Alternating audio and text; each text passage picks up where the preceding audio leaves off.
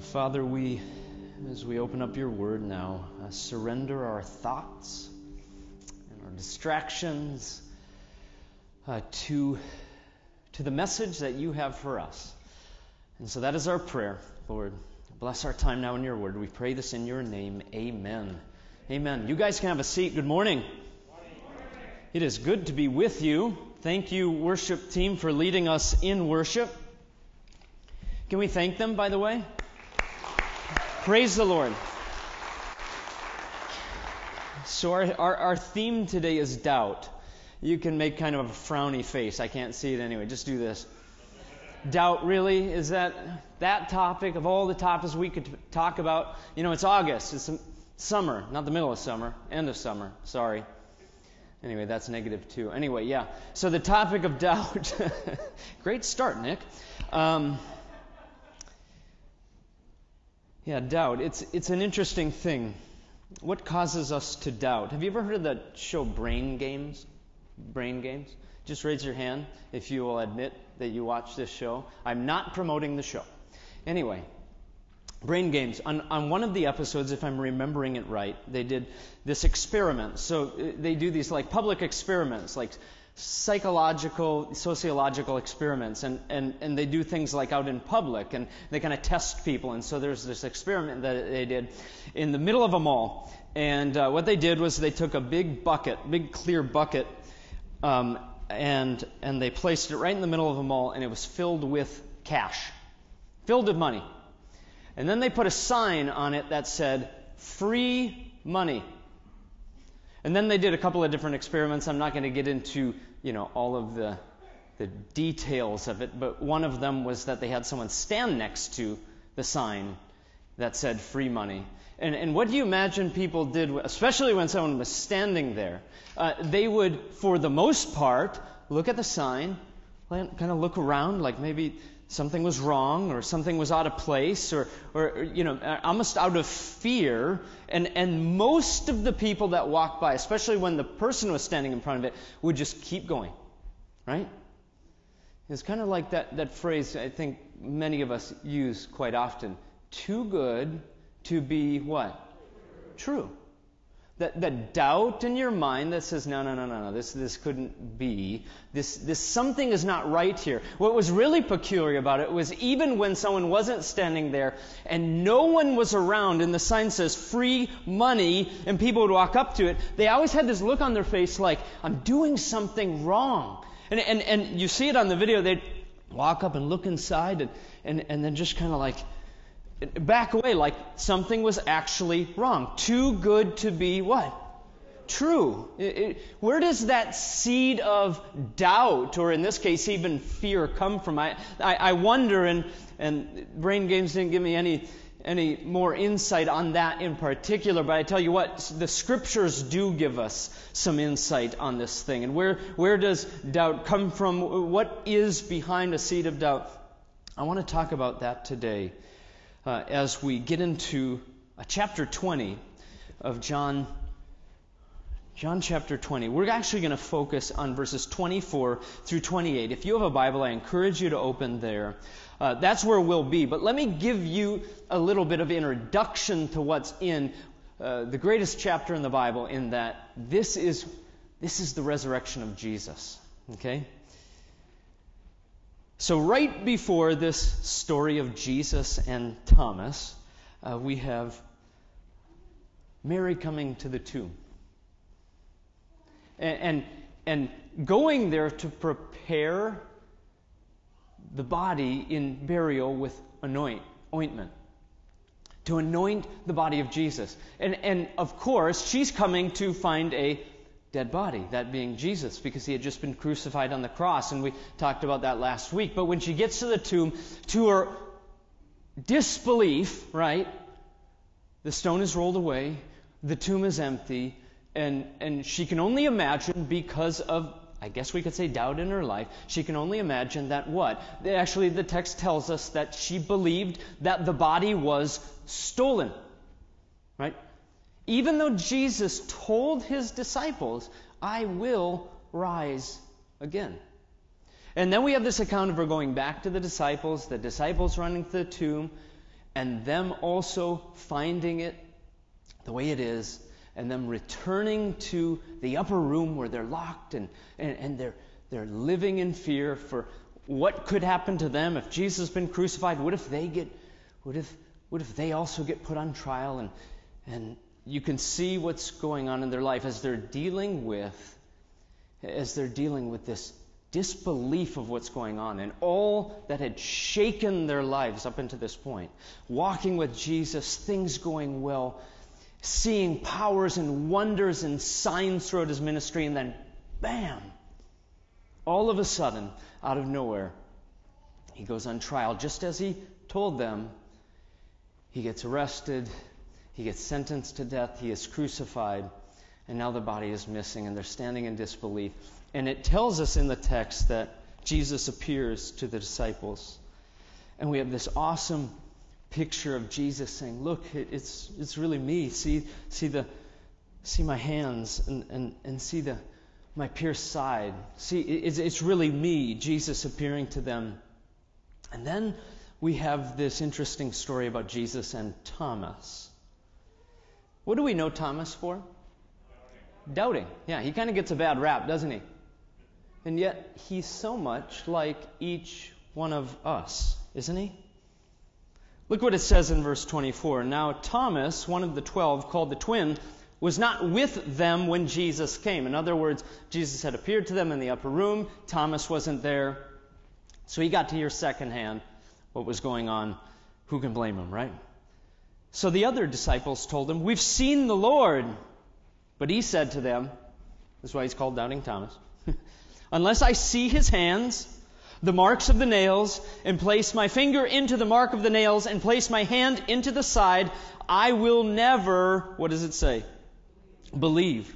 8 days later, his disciples were inside again, and Thomas was with them. Although the doors were locked, Jesus came and stood among them and said, peace be with you. Then he said to Thomas, put your finger here and see my hands, and put your hand and place it into my side. Rather vivid, isn't it? Do not disbelieve, but believe. Then Thomas said, my Lord and my God. And Jesus said to him, have you believed because you have seen me? Blessed are those who have not seen and yet have believed. I want us to focus on really that response of Jesus. Have you believed because you have seen me? Blessed are those who have not seen and yet believed. You know, the story gives us a picture of how doubt begins to take root in one's mind. Kind of where that seed of doubt comes from, so to speak. Look at Thomas's life. Consider what he has just gone through here. You know, we all have a point of view, right? Raise your hand if you have a point of view. Yeah. You're not listening, some of you.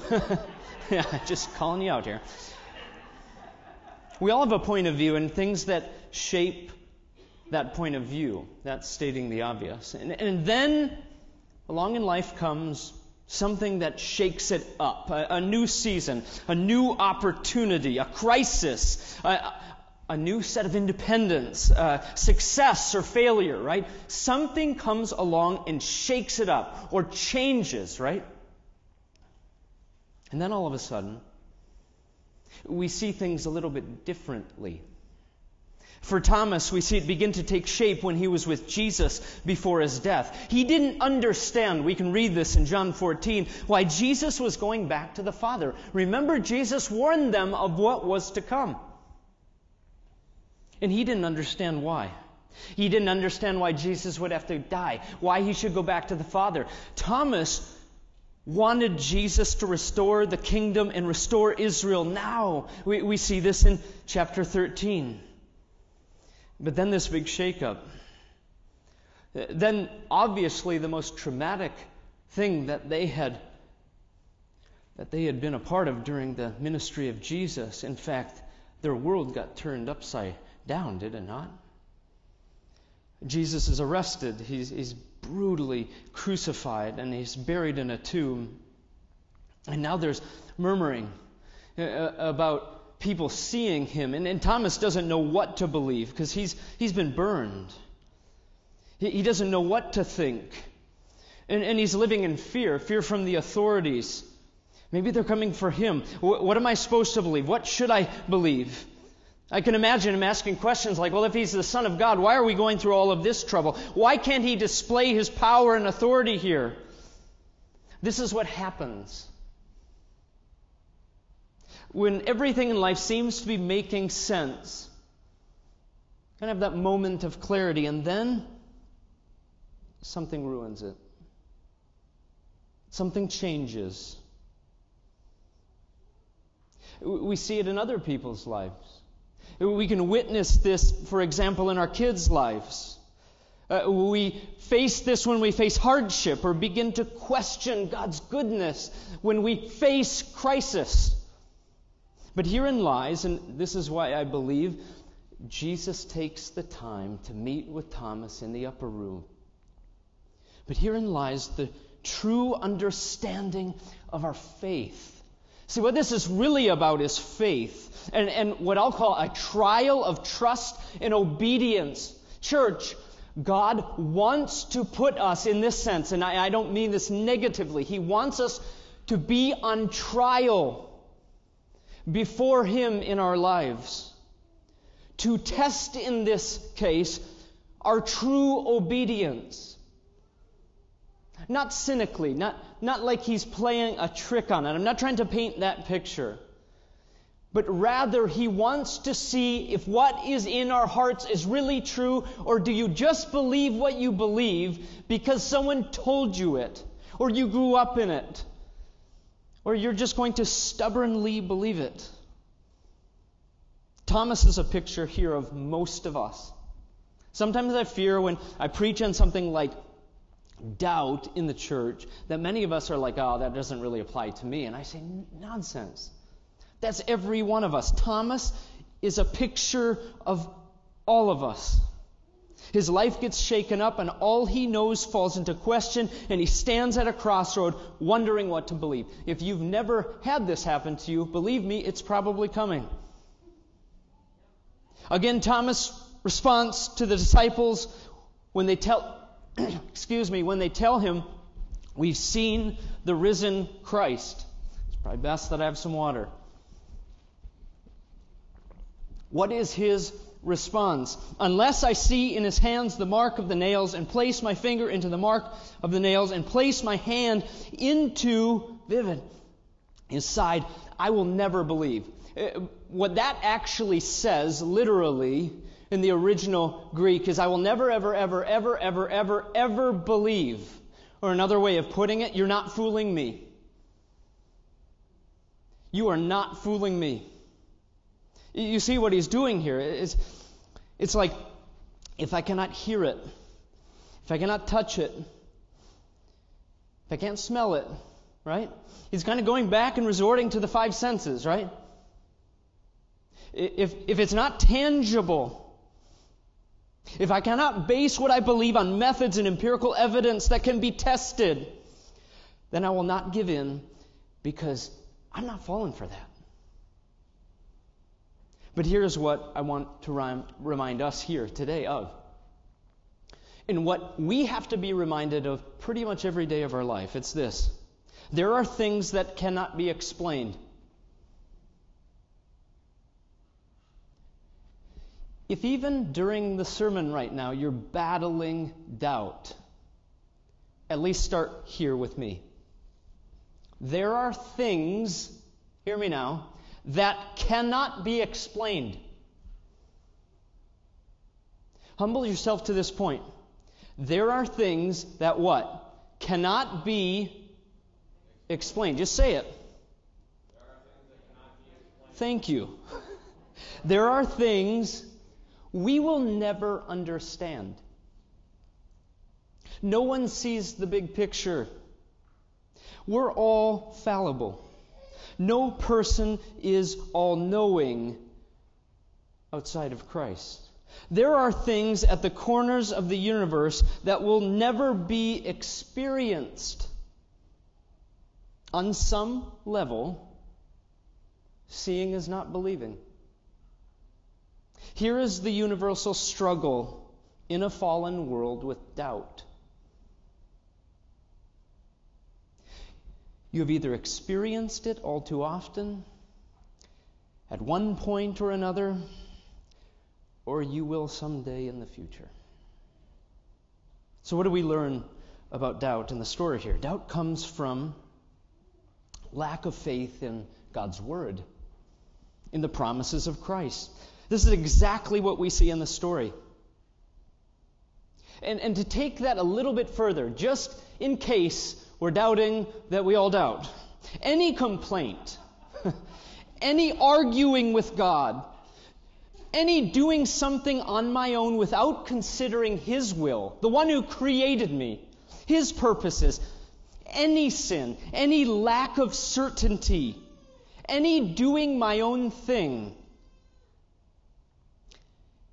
any thought that says, God, your word says this, but I think differently, right? That's doubt. See, there's something deeper at the heart of doubt that everyone deals with. And the Bible gives us many examples of this, but I'll outline it this way. Number one, what's at the heart of our doubts? Well, it's unbelief. That's what Jesus calls it. But here it says pride and insecurity. Think about this.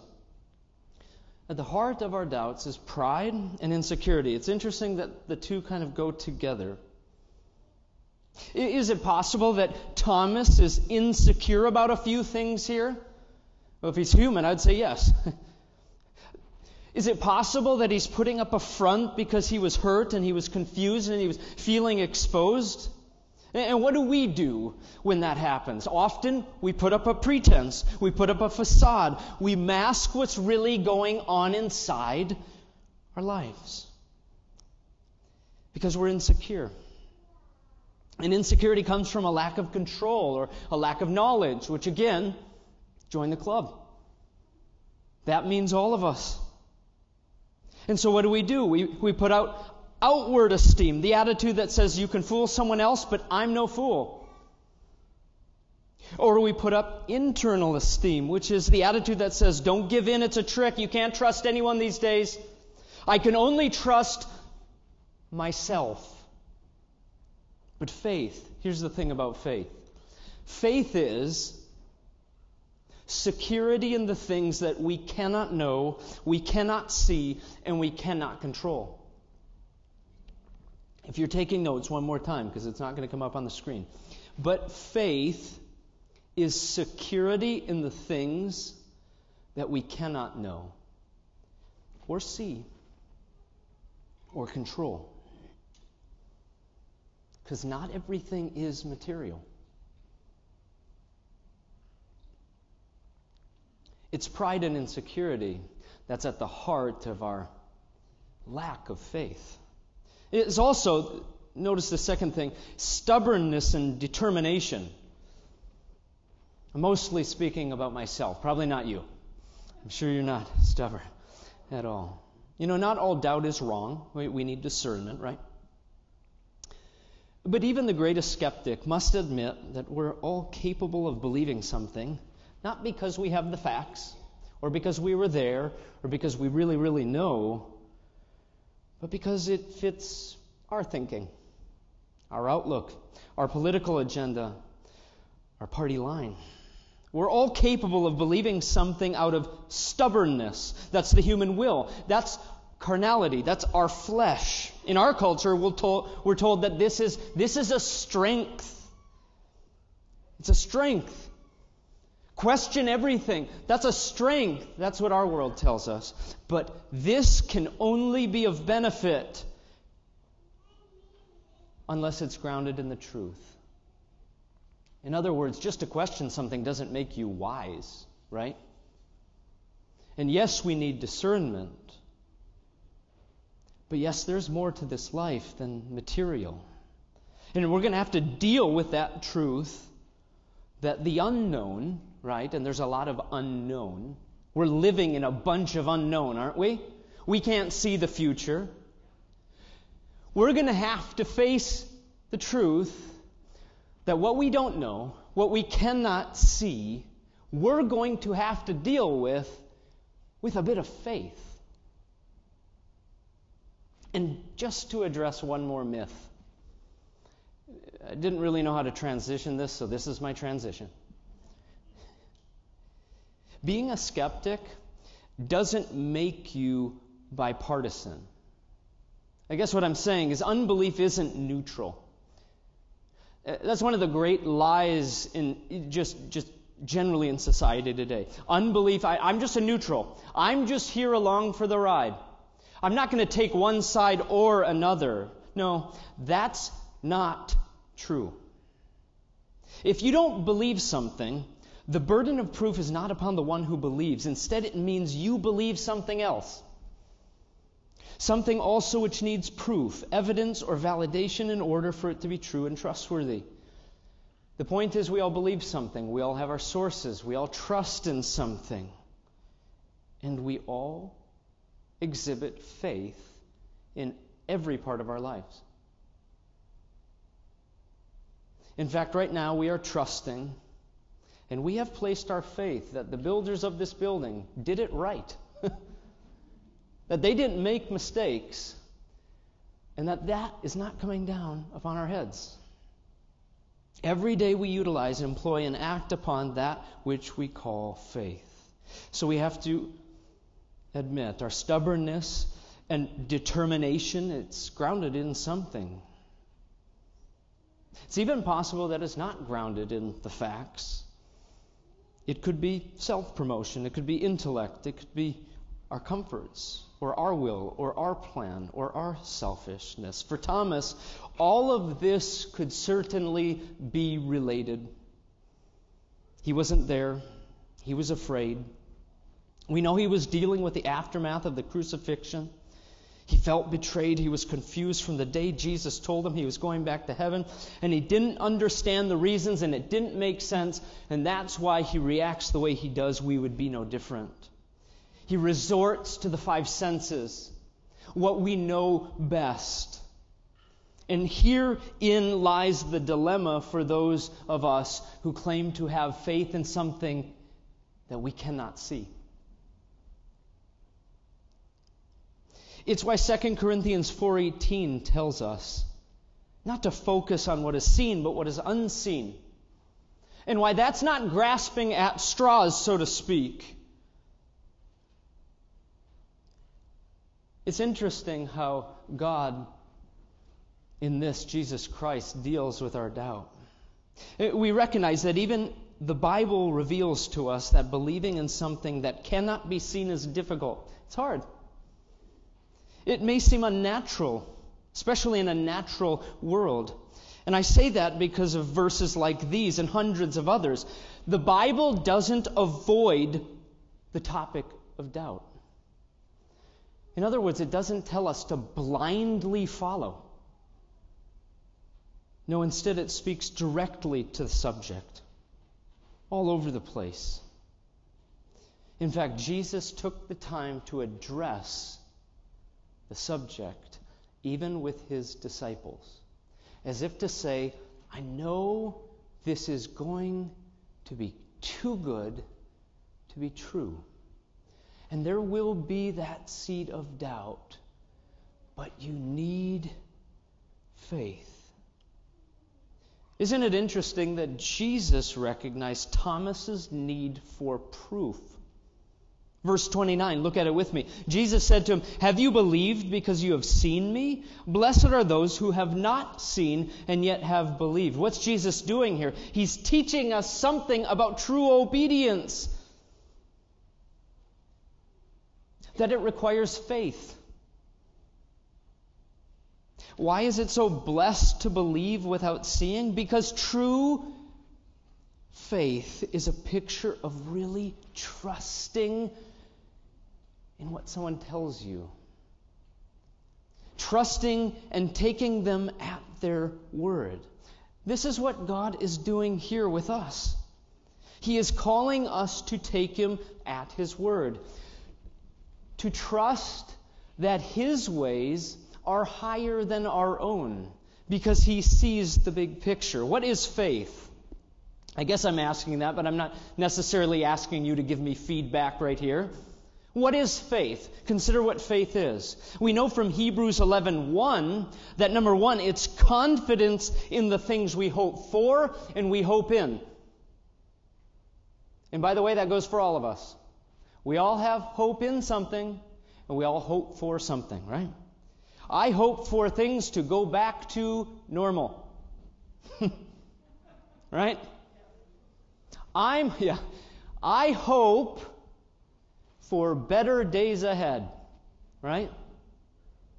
And for me to have that hope, I have to have my hope in something. Right? That's why I'm really hoping in the government to restore all things back to normal. I'm glad you realized that was sarcastic. Do you have hope in your leaders that they will make the right decisions? Do you have hope in your doctors that they will find a cure? What are we placing our hope in? It doesn't matter if you call yourself a believer or not. You all place your hope in something, and you all hope for something. Faith is confidence in the things we hope for and in.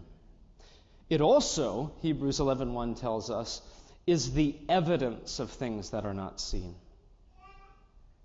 One example of that is I'm not in the future. I can't even reach out and touch it. I can't touch next week, nor do I know what will come next week. I can't even know what's ahead, no matter how hard I try. And that reveals to me I'm also not in control.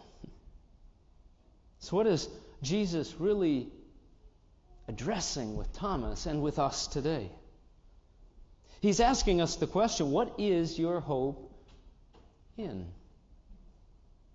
And where does your faith rest? In things that are tangible and yet fleeting? Or in something beyond that? Church, may it be found not in what we have here, but in something that is so greater, right? In something that is so much more sure. May it be found in the one who rose again, conquering sin and death and hell, and proved to us by standing before Thomas that yes, there can be victory even in this life and in the life to come. Amen? What allows us to understand and know the proof of things we cannot know or see, like the future, the things we have never yet learned, things that are immaterial, like love and peace and security, and God, and His kingdom, and His ways, and His purposes?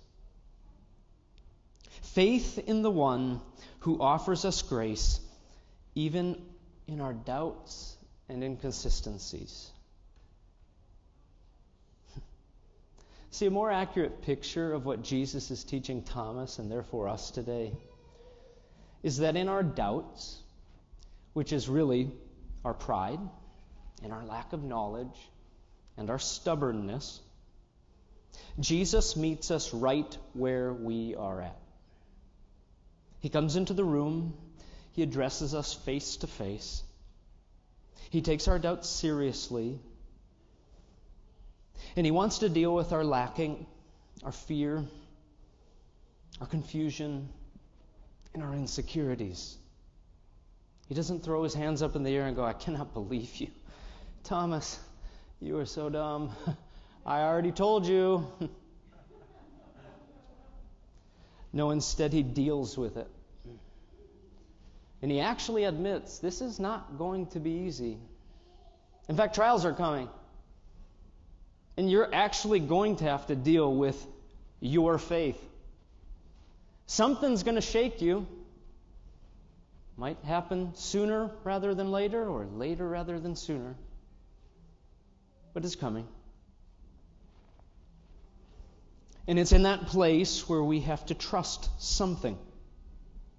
Right? That's what faith is really about, trust. Right? I don't know about you, but these days that we've been living in, they're really causing me to need to trust in something that is so much greater than myself. And the things I have. And the things that are around me. And the things that I'm used to. And the things I like.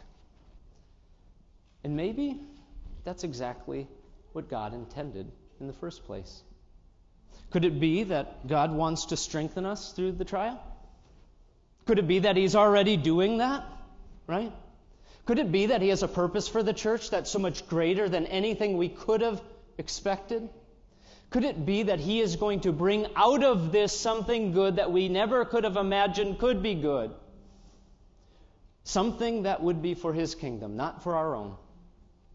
Church, we need to surrender all that is causing us to fear and all of our insecurities. We just need to lay them right at the feet of Jesus. And I know each one of us needs this today. So bow with me. I think it would be a beautiful picture of faith to do this together. And pray, in your own heart. And I'll do it out loud. That, God, we surrender to you our insecurities and our fear, especially of the unknown, and especially of the things we don't have control over, like other people and their problems and their trouble, loved ones who are going through a crisis. Lord, we surrender it to you. You're the only one who has the power to save. Lord, humble us that we would trust in you alone.